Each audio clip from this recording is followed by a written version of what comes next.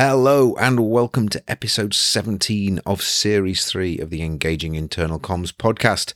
This is the show for employee engagers and internal communicators who like to keep up to date with all that is new in our profession.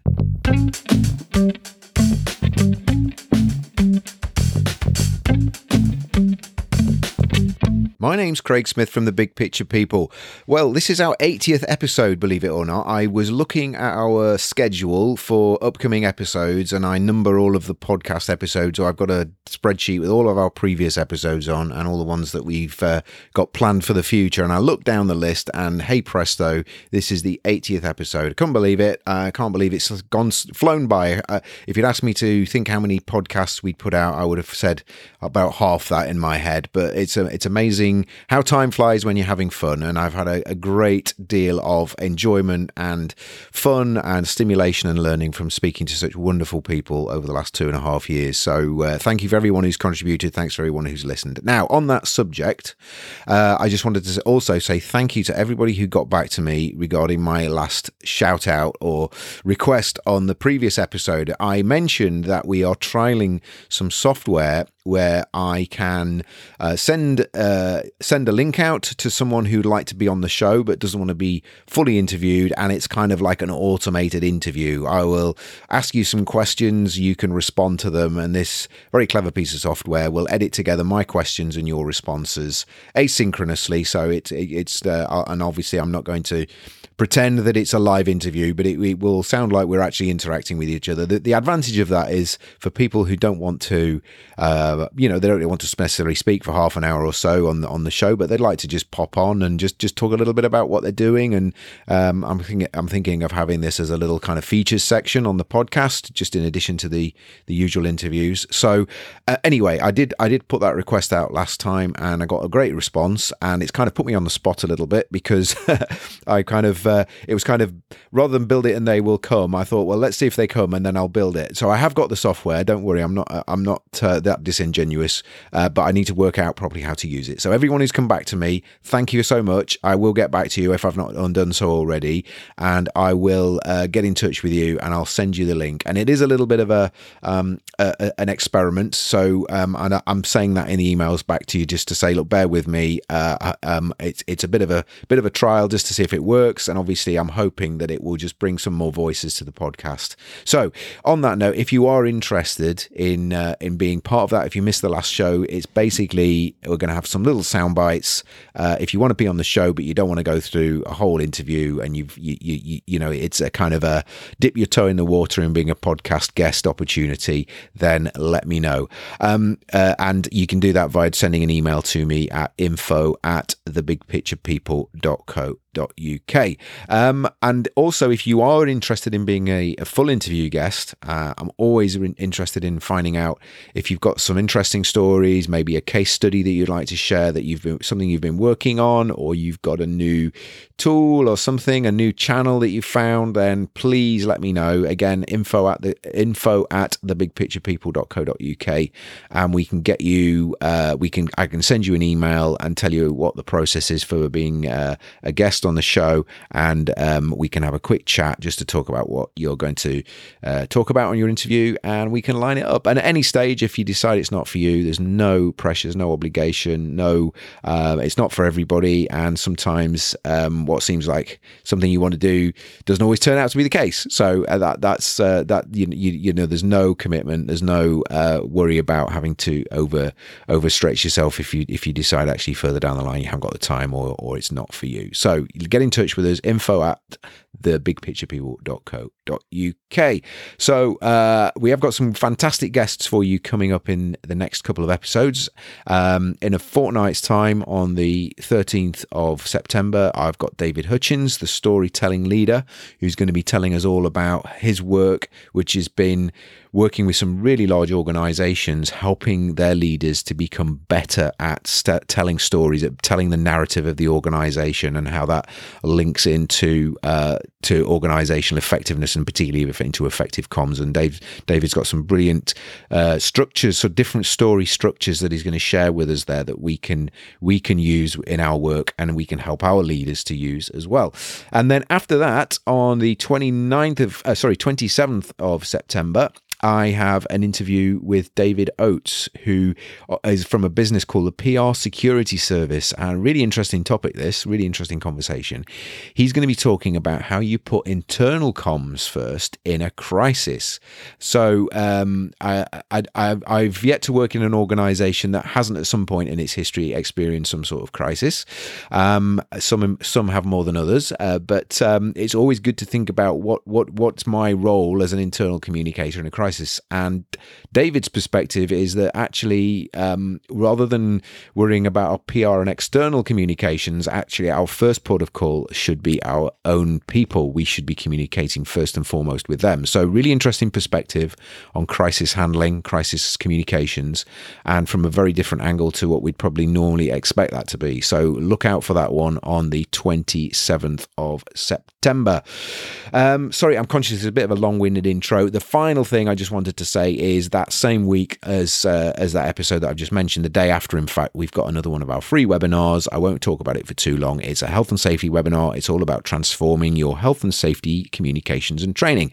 And it's a free webinar to 3 o'clock in the afternoon, 28th of September, 2022, at 3 o'clock p.m. UK time. It's totally free. And if you want to book up for that, go to our website, thebigpicturepeople.co.uk, and go to our events tab, and you will find it's the second event underneath our big picture webinar. It's the one underneath that, so you'll be able to book up there. Anyway, I won't take any more of your time, and I will let you listen to this episode's interview.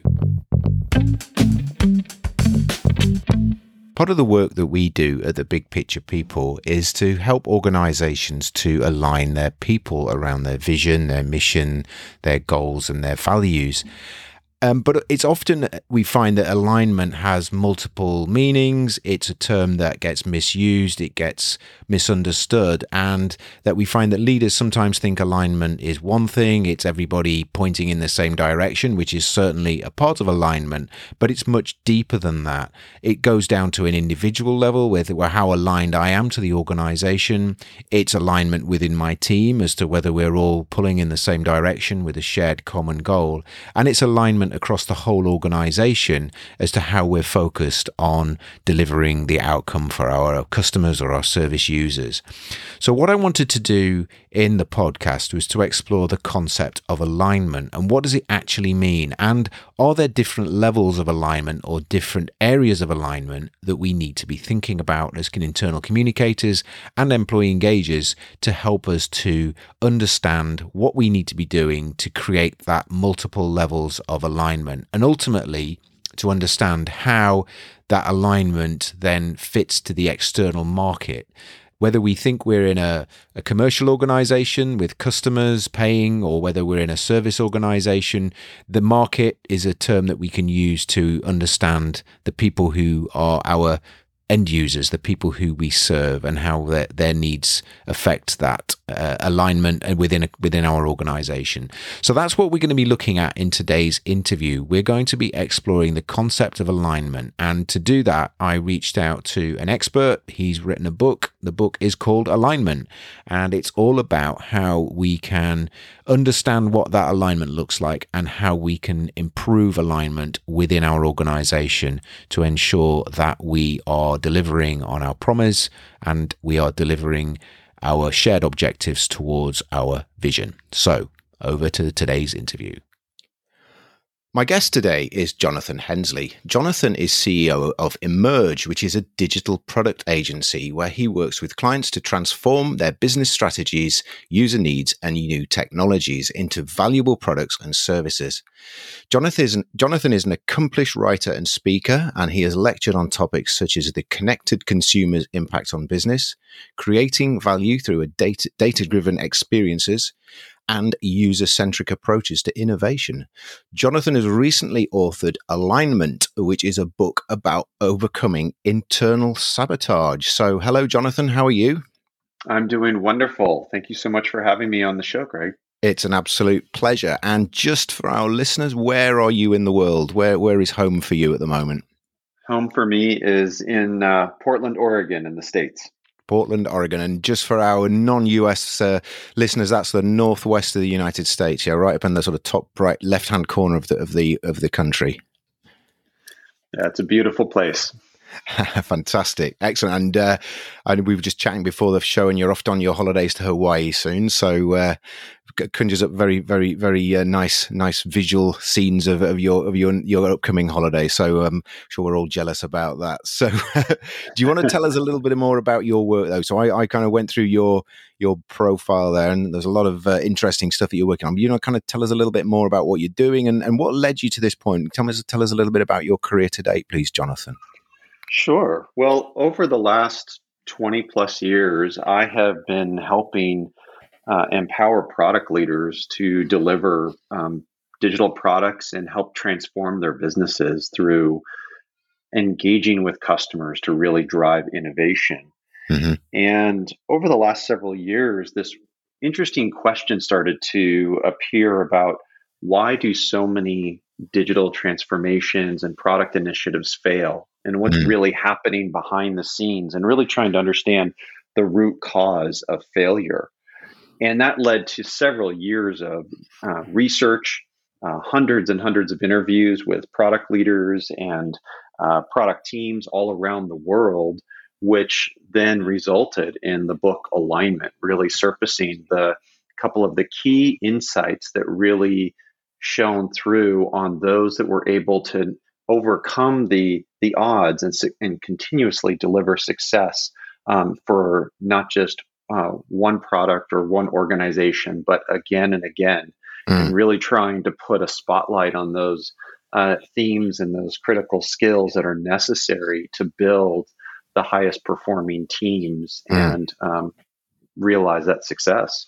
Excellent. So just to put a bit of kind of give us a sort of an idea of the types of products. Obviously there may be some confidentiality there that you don't want to mention any specific names or brands, but the type of products that you're talking about when you're talking about the sort of digital products that you've been involved with there, or in helping organizations to kick off and get started. Sure. Well, we work with a large spectrum of types of products. We look at, the different types of products about how we might solve for convenience or communication problems, whether it might be a consumer product or business-to-business products. How do we drive and build education for large teams, or collaboration tools that might help folks from around the world communicate and effectively deliver on the promises of the companies and the brands that they represent. Okay. And one of the big emphases these days is also on employee experience. How do we really develop internal products to empower our teams so that we can really drive the innovation and effectiveness of the company's efforts going forward? Okay.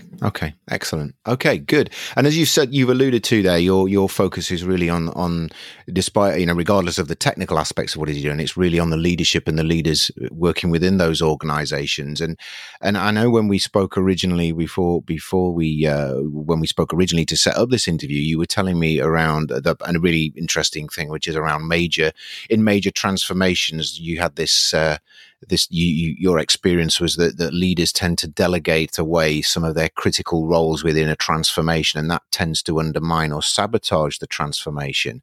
Could you tell a little bit more about that, please? Absolutely. I think a lot of leaders assume that their responsibility is in defining the vision, and that vision is usually looked at as, kind of what is our ambition as an organization? What are we trying to achieve for ourselves?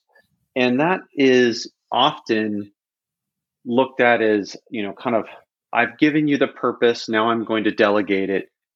Go figure out how we're going to do that.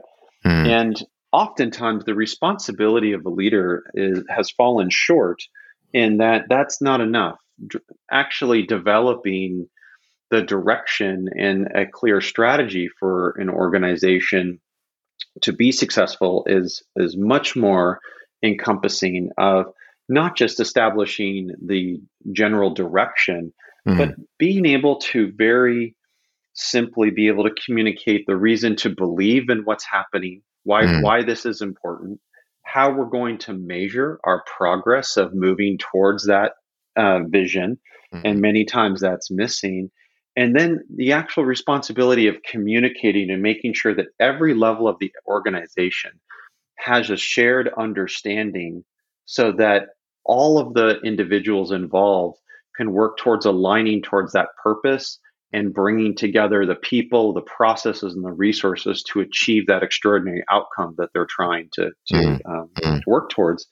And so leaders really have a much deeper responsibility. And one of the ways that leaders, the best leaders really take that on is the outcome is important, but what they become is they become experts in the problem they're solving.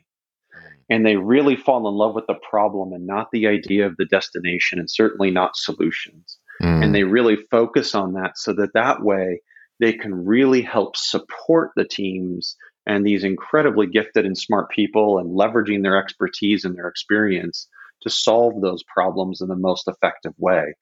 And so that love for the problem and being able to really anchor that towards, what that destination is, and being able to provide that reason to believe becomes paramount to success.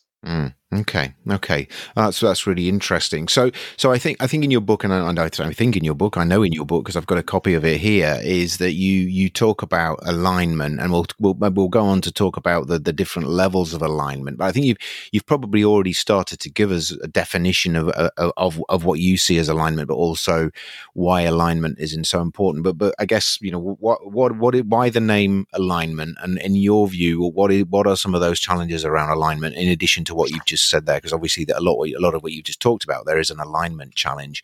What is the I guess alignment must be really important because that's the name of your book, but in terms of is there anything else to say in terms of why alignment is so key in these sort of transformation efforts?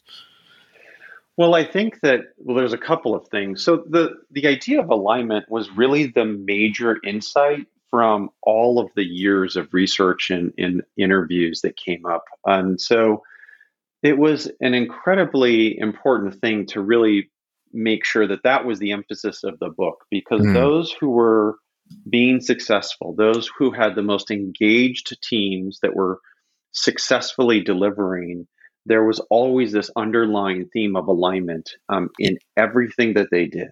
Yeah. And so we really wanted to put a spotlight on that and make that the emphasis, so that kind of pinning something that seems somewhat obvious, or maybe kind of feel inherently clear to a lot of folks, but maybe isn't fully understood at the depth that it is by those who are leveraging it to its full extent and power. And so when we started to really look at why that's important, we started to see a lot of normal things that happen in organizations that are unintentional challenges that are really common. And so things like not really knowing your customers. And so what I mean by that is many businesses will have a good idea of like a general persona, or we identify market with using like demographics or a little bit of basic information, which is only part of it. When we look at alignment, those individuals and those leaders are going deeper, and they're building mental models. They're really trying to understand not just what people do, but why they do the things that they do. And so really understanding behavior is really powerful and an essential piece. Also, alignment is a really integral part of managing expectations.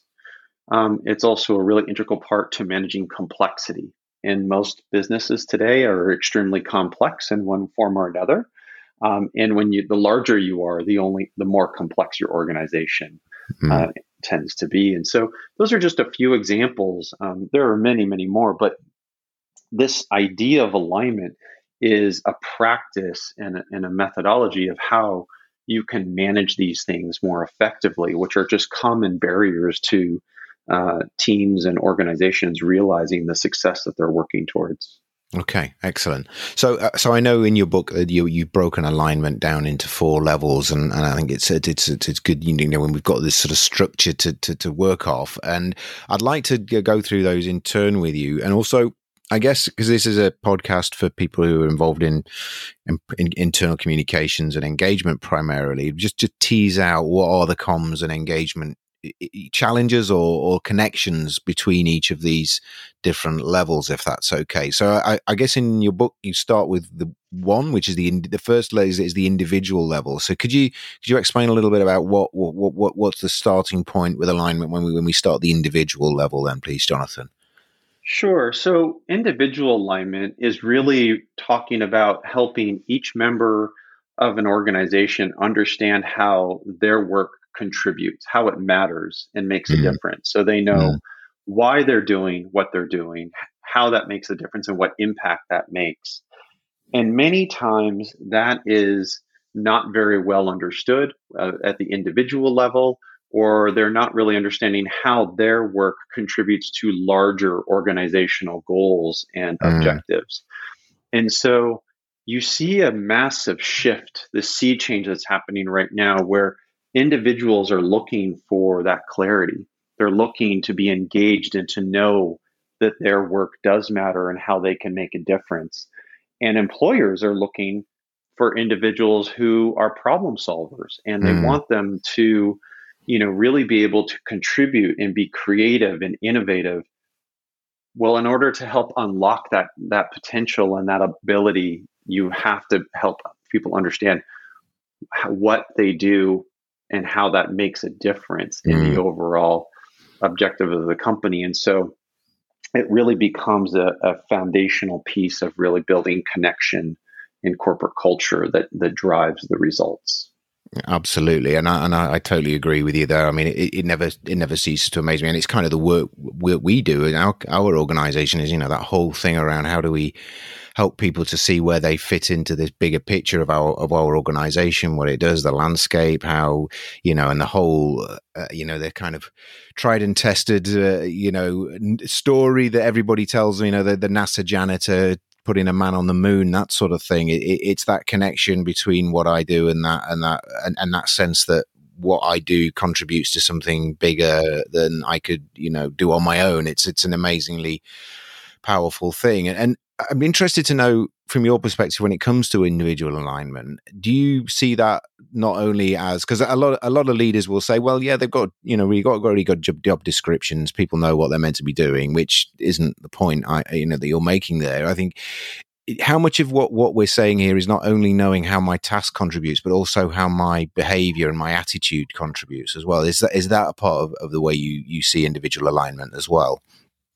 I do. I think that, you bring up a great point. You might have a great job description that tells me what my responsibilities are and what we do, but it's Mm. just important to understand how I should do those things Yeah, in order definitely. to make an impact. And I think a good example is, there's a lot of conversation these days around, for example, customer experience. But many organizations are still struggling to actually articulate what is customer experience for them and align their organization and their culture as well as their incentives in the organization so that everyone understands that they all contribute in one form or another to that Mm, experience. mm, And so you might have somebody out there who's actually working with the customer and they go, I totally get that. That's obvious. I work with the customer. mm, And you've got somebody else, well, I'm on the finance team and mm, I don't deal with the customer. So that doesn't matter. And it's like, well, no, it all matters. The mm, timeliness of maybe getting an invoice, the ability to resolve an issue, mm. the professionalism in which you communicate or interact, the, idea of that if I, can do that and I'm also, or I'm timely, let's say on making sure that our bills are paid on time, that all Mm, of a sudden now our vendors and our suppliers and the people that we are dependent upon to deliver on that customer experience are going to make us a priority because they know yeah. that they can trust us. Those those connections are often not completely made. And it really requires, leaders sometimes to help somebody understand, yes, I need you to do these things and you have these responsibilities. But Yeah. how we do these things and why we do them the way that we do Mm, also really deeply matter. And this is how you make an impact at every level of the company from where you sit. And we yeah. trust you. Yeah. And so that becomes really vital. Yeah. So I guess from a comms and engagement angle, I mean, I think it's a fundamental prerequisite of employee engagement is that I know how my role contributes to the larger scale of things. But I guess from a comms perspective, obviously you're looking at this from the perspective of leadership. But I guess if we're supporting leaders who in our organization as a trusted advisor in an advisory role, if it's internal comms or employee engagement, I guess it's asking those questions that allow our leaders or kind of force our leaders to be able to talk about that on a regular basis when they're having contact with teams and in this case, individuals. Yeah, absolutely. And I think one thing that from what you said that is I think really important to point out is that from a comms perspective and also holistically for the company, but when you think about that, is it's really important to understand what is the common language that you're building in your organization so people can shift from simple coordination to true collaboration. And so let me explain a little bit what I mean by that is in the fact that, you can coordinate with anybody, but true collaboration takes trust and it takes a shared understanding to have effective and efficient collaboration. And so that's really important for anybody in an organization, no matter what your role is, to really understand.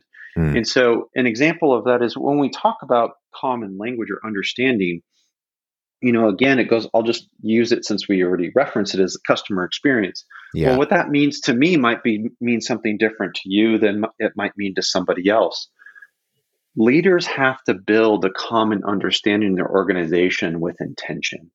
And every industry and every company tends to have a lot of acronyms or a lot of, shorthand, and it's the way that people interact and exchange, and it's really normal. But without a common language, we tend to push that internal jargon onto customers, and then we're frustrated about the connection, or we realize that we're not able to effectively communicate and collaborate because sales has a different understanding of something than the product team, or customer support has a different understanding than HR. And so this friction happens, which is very natural in an organization because they're not speaking the same language, or they think they are, but it's because they don't really have an understanding of it in the same way.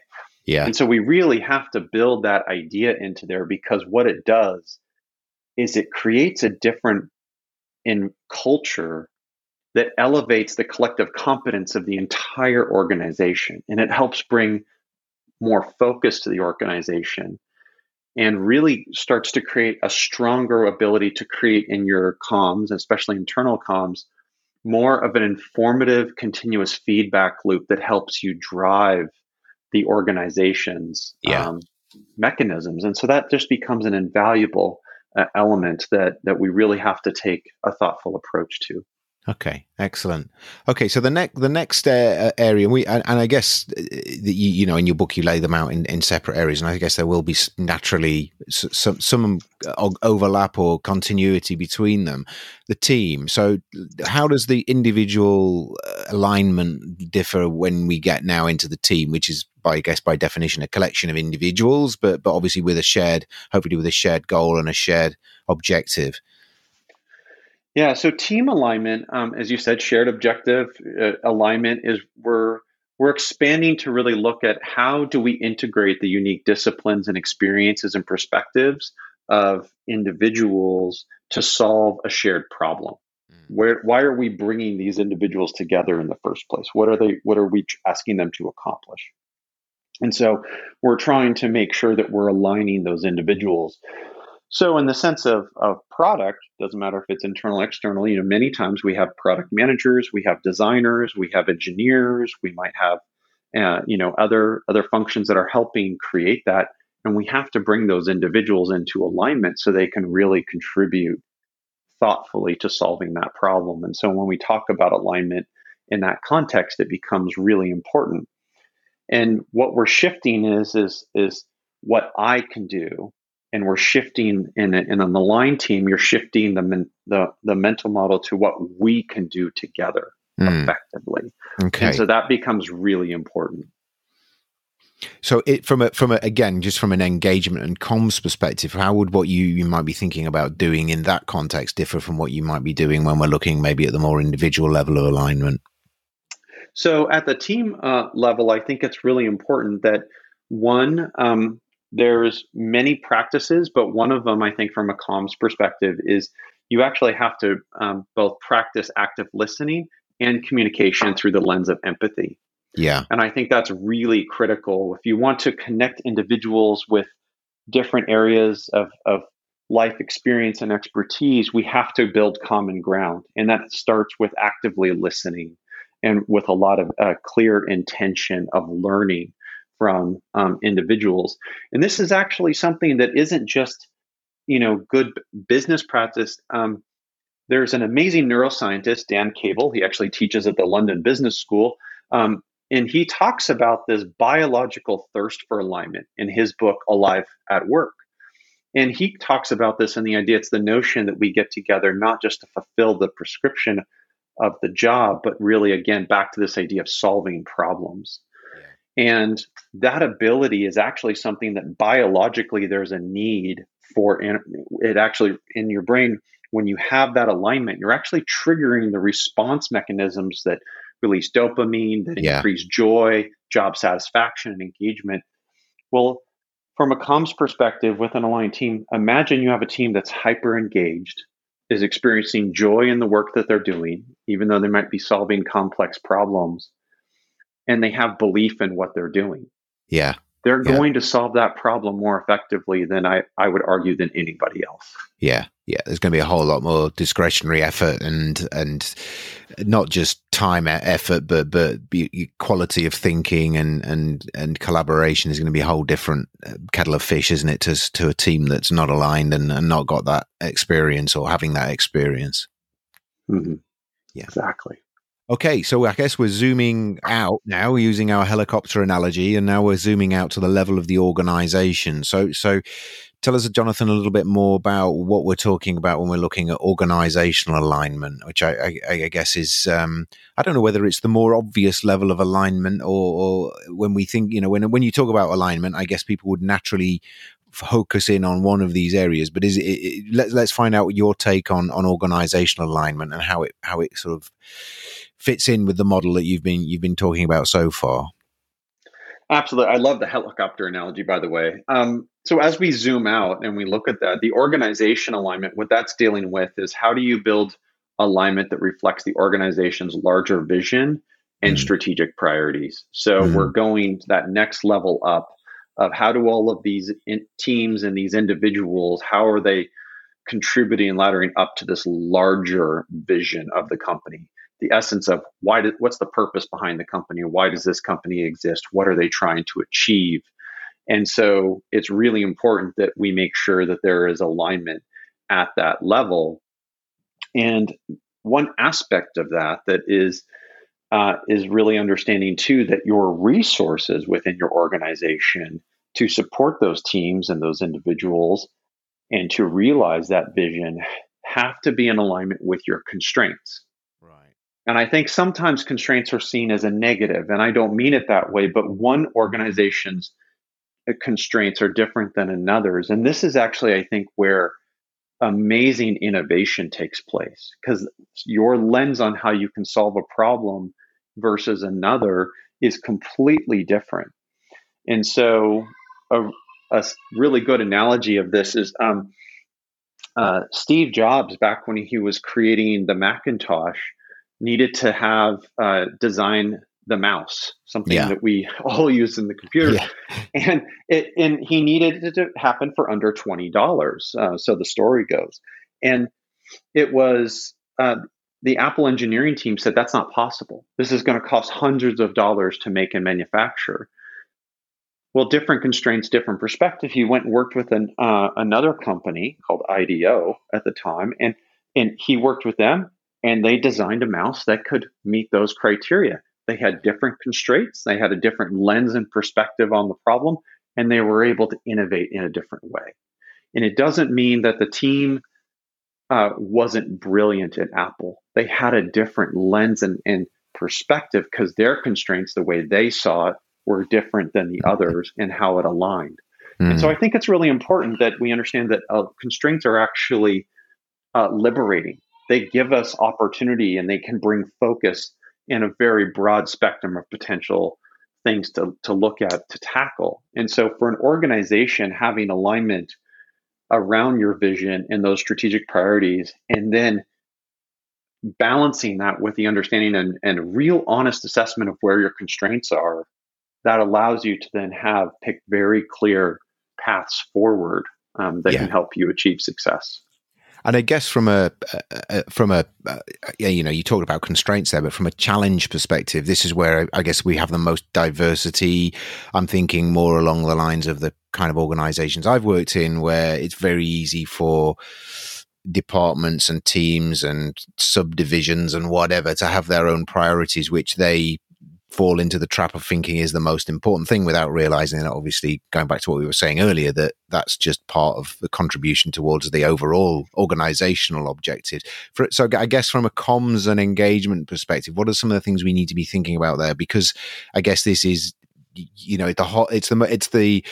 always think about this in terms of, because I used to do chemistry when I was at school, and the kind of the atomic the periodic table, as you get towards those bigger, heavier elements, they're more unstable, they're more likely to decay and break into smaller components and be highly volatile, and I guess that applies to organizations as well. What are some of the challenges that we need to be thinking about when we're trying to keep that cohesion at that level and that alignment at that level of scale?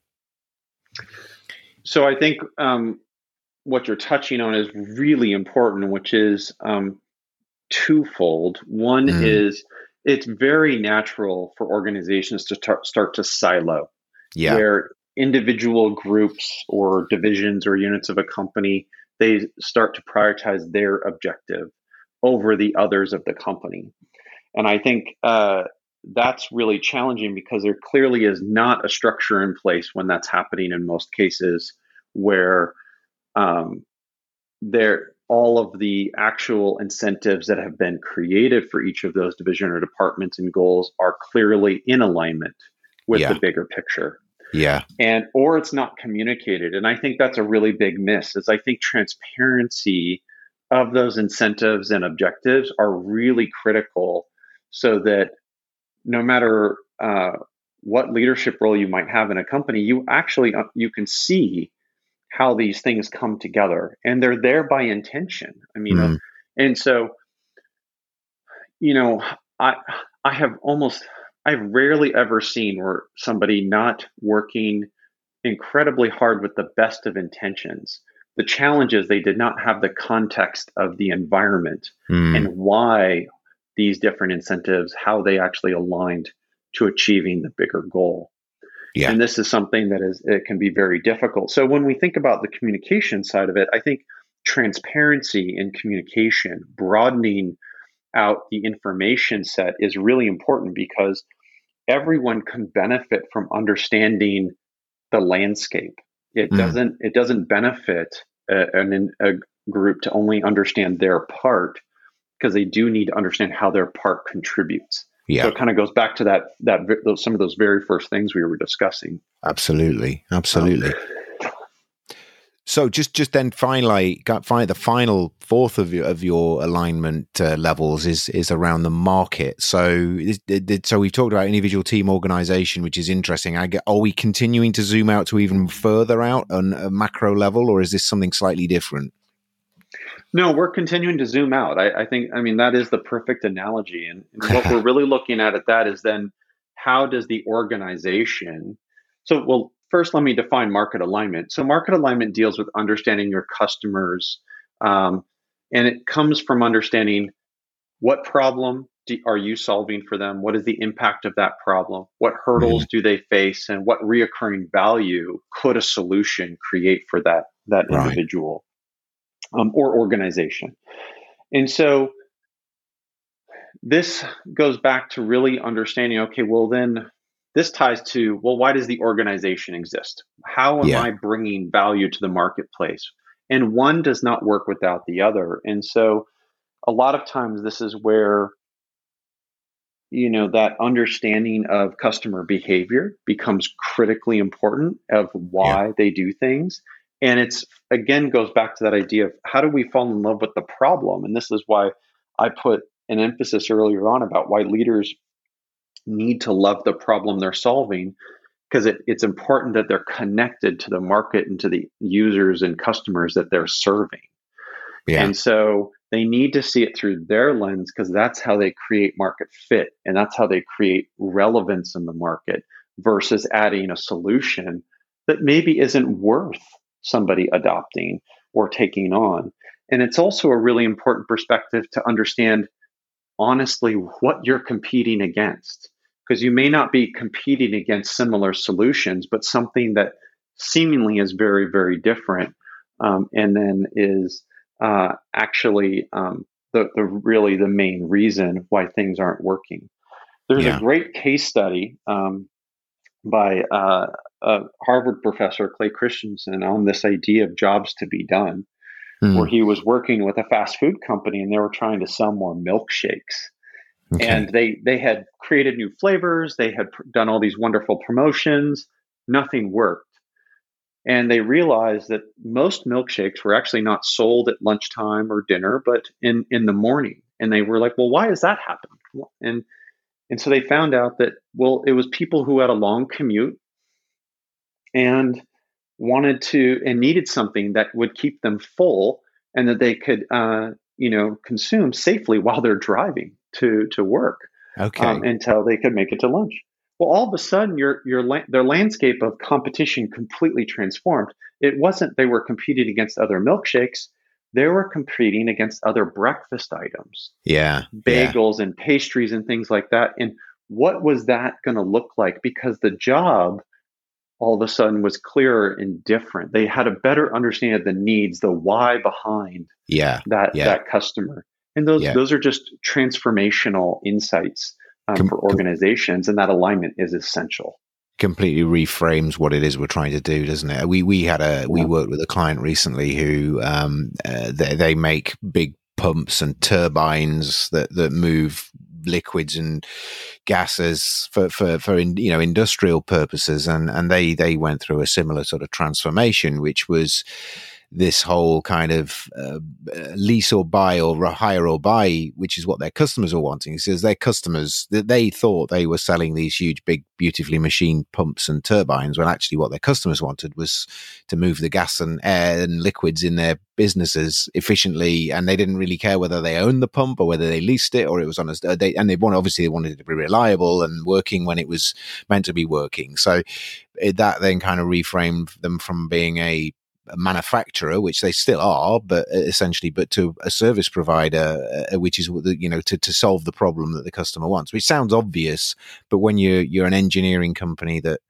prides itself on its ability to create beautifully engineered, machined pieces of metal and other polymers and that sort of thing, it's very reframing your identity like that can be transformational in that it opens up new possibilities and means that actually our core capabilities may not be where we thought they were, or where we need them to be anyway. So it's really always really interesting when organizations have that epiphany, I think, isn't it?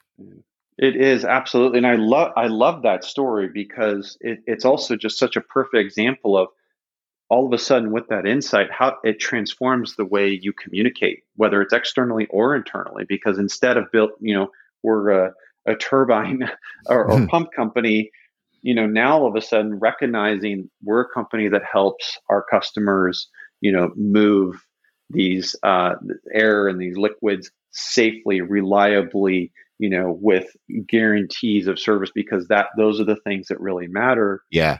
That perspective of communication, that alignment of purpose of the product is just so powerful.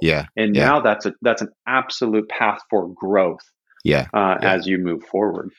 And organizations get it wrong as well, because I used to talk about this when I used to do some training and workshops for leaders around change. And I think equally I always use the example of Olivetti, and I don't think I'm kind of, disrespecting the brand there, but Olivetti made the transition out of mechanical typewriters into making computers and didn't recognize that was, a fundamental shift away from what they were good at. And so they thought they were in the business of creating word processing machines when actually they were into precision mechanics. And rather than divert that core capability into some area that they knew a lot about and were able to serve, they kind of went into, the early PCs and didn't last very long because that wasn't what they were very good at. So I think it's really important that organizations do take time to reevaluate that. Is this the best use of our core competencies anywhere? And so there's other examples where organizations have just pivoted completely out of a market and gone into a new one because they've actually realized that the market has moved on, but actually what they do is still relevant, but it isn't what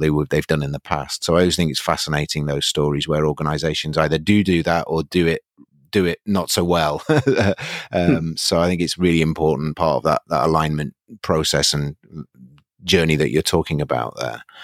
Yeah. So in terms of, just for completeness then, from a comms and engagement perspective then, just I think it's probably been fairly clear from what you've said there. Are any other specific areas that, if I'm working in comms or engagement, to think about that market alignment piece? Is it about kind of reminding them what our customers, what our market needs, what who the people there with who we're serving and what their needs and how their needs is shifting, or is there something else to that as well? Well, I think we've talked about it, but I would just really reinforce that when you're in that position of communication or engagement, how important it is to understand the problem, create the connection for people, whether it's internal or externally, about understanding, what is this problem we're solving? What is the impact of that problem? Help me personalize it. Help me understand it. It's we do a lot of work in healthcare, and a good example of that, it's really easy to think about, well, how can we efficiently move and provide the people and through a hospital and provide the best care?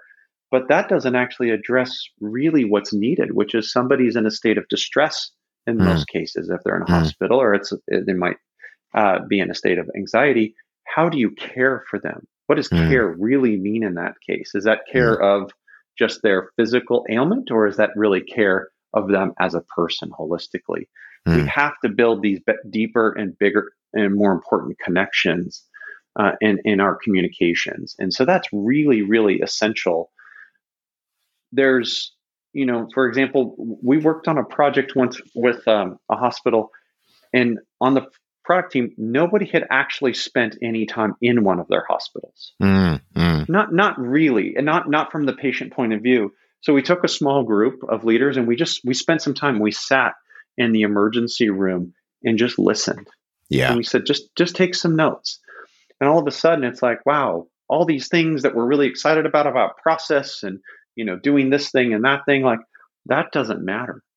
I've got, this family here and, a mother who's sick with 2 kids and, trying to figure out how to navigate this complex situation when they don't feel good and these things are going on. It's like completely changes how you communicate. Yeah. And understanding that changed how they engage internally. It changed so many facets. And so I think really reinforcing understanding the behavior, the situation, and connecting with empathy with your audiences is just such a paramount and one of the most powerful tools you can do to drive effective communication and engagement. And so I just put an emphasis on that, because that, if you're not starting from anywhere else, that is the most powerful thing you can start with, I think, to start to build alignment today. I totally agree, Mamo.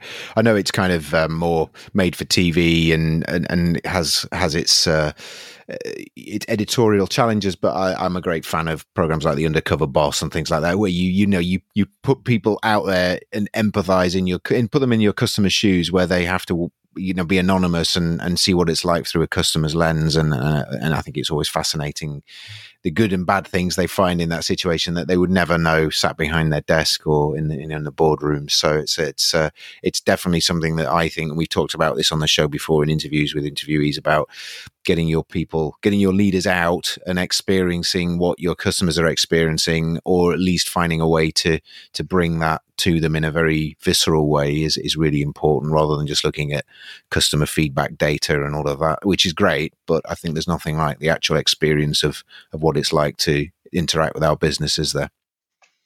Yeah, I totally agree. I mean, one of the top retailers here in the United States, they have every single person in their corporate office has to work at least 2 weeks a year in one of their stores, regardless. And that includes the CEO and the board of directors. It's everybody. Yeah. And the power of that, when you come back and you realize what I'm doing and how it supports the people in those stores and how it supports the communities, and why that community involvement is so important at each store location around the country, is it's such a powerful advantage they've created, because it's not just a one-time thing. It's something that they practice to maintain alignment in their organization. Yeah. Every year. And it's beautiful.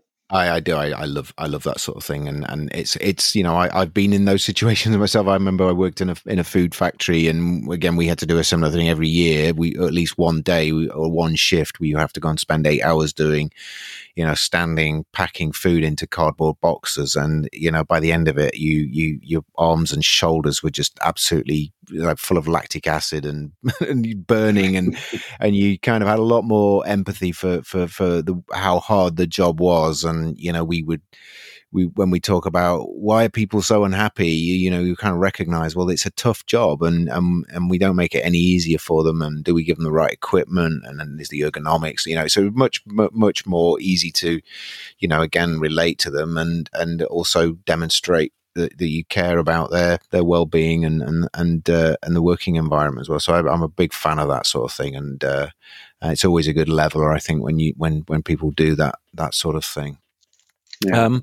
I want to bring things to a conclusion, though, Jonathan. It's really, really interesting. I mean, just in terms of, I without being too kind of simplistic, one or two things that I've listened to it, I'm sure people will be listening to what you've said, and it will be resonating for them, and they're maybe again sort of faced with the usual dilemma of, well, where do I start? What would be one or two relatively simple things that someone could try to do to start? Obviously, getting hold of your book will be a good thing. We'll talk about that in a moment, but to start to get some alignment within these levels, because there's a lot of work there potentially, and it could be a bit overwhelming. Where would you sort of recommend that there's a good place to start? I think it can be very overwhelming, and I want to fully acknowledge that. I mean, I think what you're highlighting there is really important to acknowledge. I think that one of the most important places you can start is to be really clear, whether it's at a department level and understanding what is the purpose and intention of this department, or if you're the CEO of a company or in the leadership team and you're saying, are we really clear about what our vision is? Does this clearly articulate where we're going as a company? So I separate that from purpose, because we're not talking about mission statements. We're talking about the vision, the direction of the company. As that and that's an important distinction in itself. But to really be able to focus and look at that and say, is it clear as an organization where we're going? Is it clear why it matters? And is it measurable? If it doesn't communicate those three things, I would urge anybody listening to go back and visit that and understand why. And so that the anatomy of a strong vision is, it's talked about from a marketing and a brand perspective a lot of the time, but it's missing in many cases examples and components that really help us build alignment and really help us understand how we can start to then collaborate with the others around us and communicate. And I think starting there is such a powerful place, because you can really quickly start to unify, and you can get your team involved in that process. And so I'm going to highlight one trap just for anybody listening. Yeah. The measurability, usually a lot of the easy go-to is revenue for a lot of companies. It's not the right metric. And the reason I say that is that revenue is a lagging indicator. It's a result of you providing the value that you provide. So I encourage anybody listening, try to find a metric that is based on the value you create and isn't a byproduct of that value.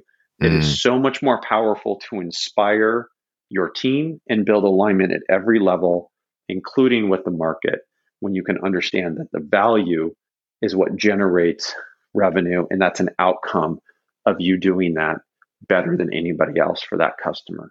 And so anchor that into your vision. Yeah.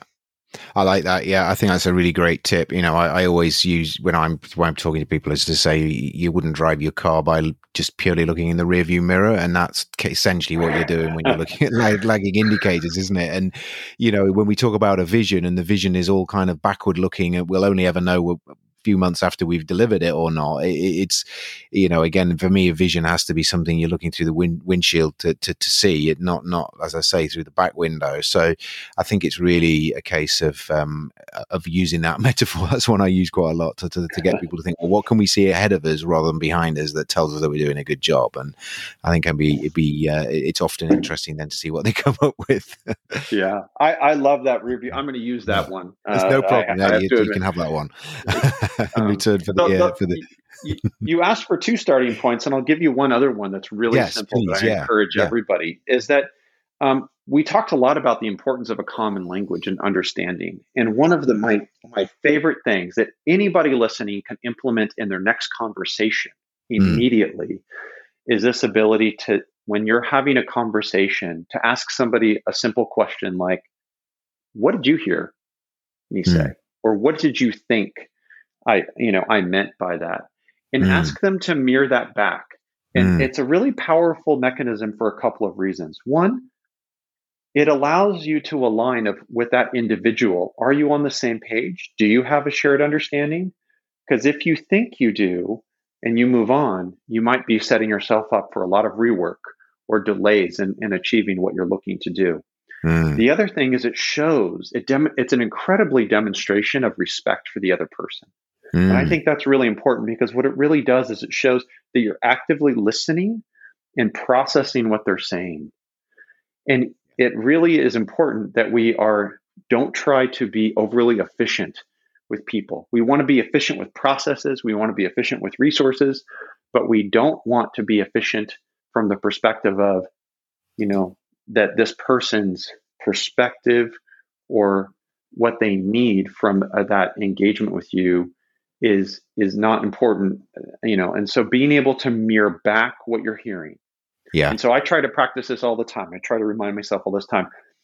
Somebody will come to me in a meeting, whether it's a client or a colleague, and I will intentionally pause, and then I will try to mirror back what I heard to make sure that we're in alignment. And I use this as a way to educate myself and understand, but it's also incredibly powerful.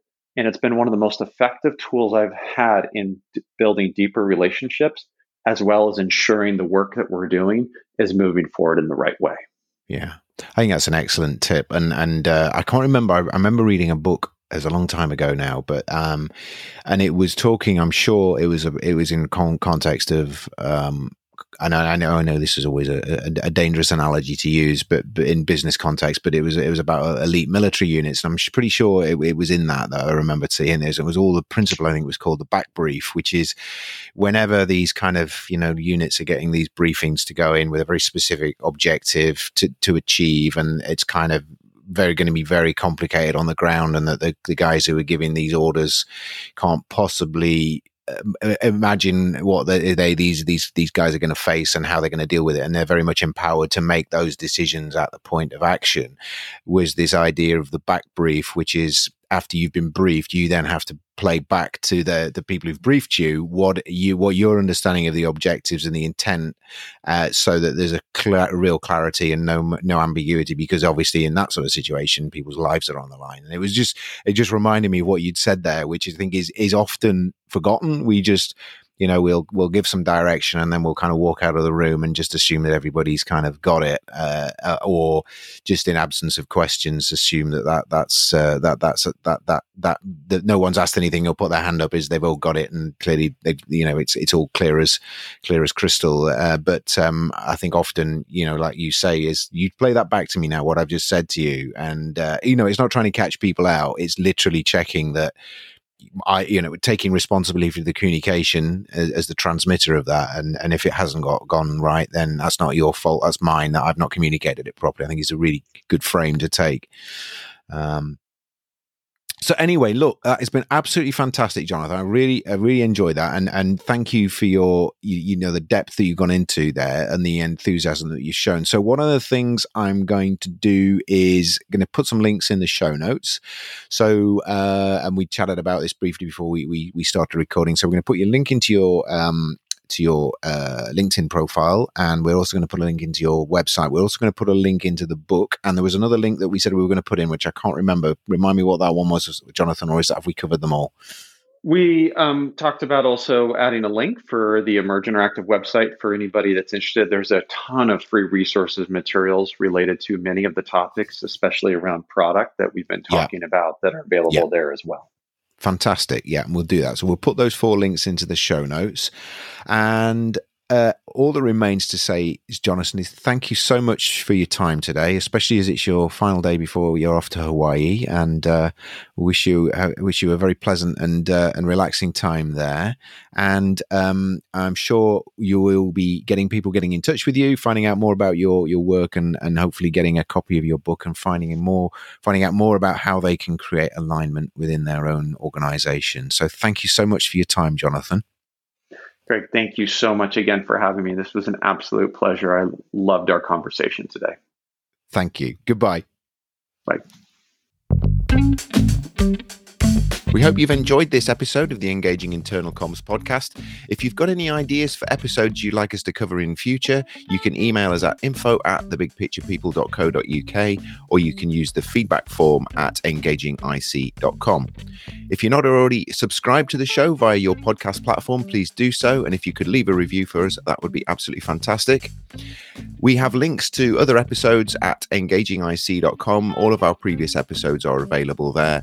And if you're interested in our visual communication services, our big pictures, our learning maps, our explainer videos, and also our live graphic recording, please get in touch with us again at info@thebigpicturepeople.co.uk. Thank you.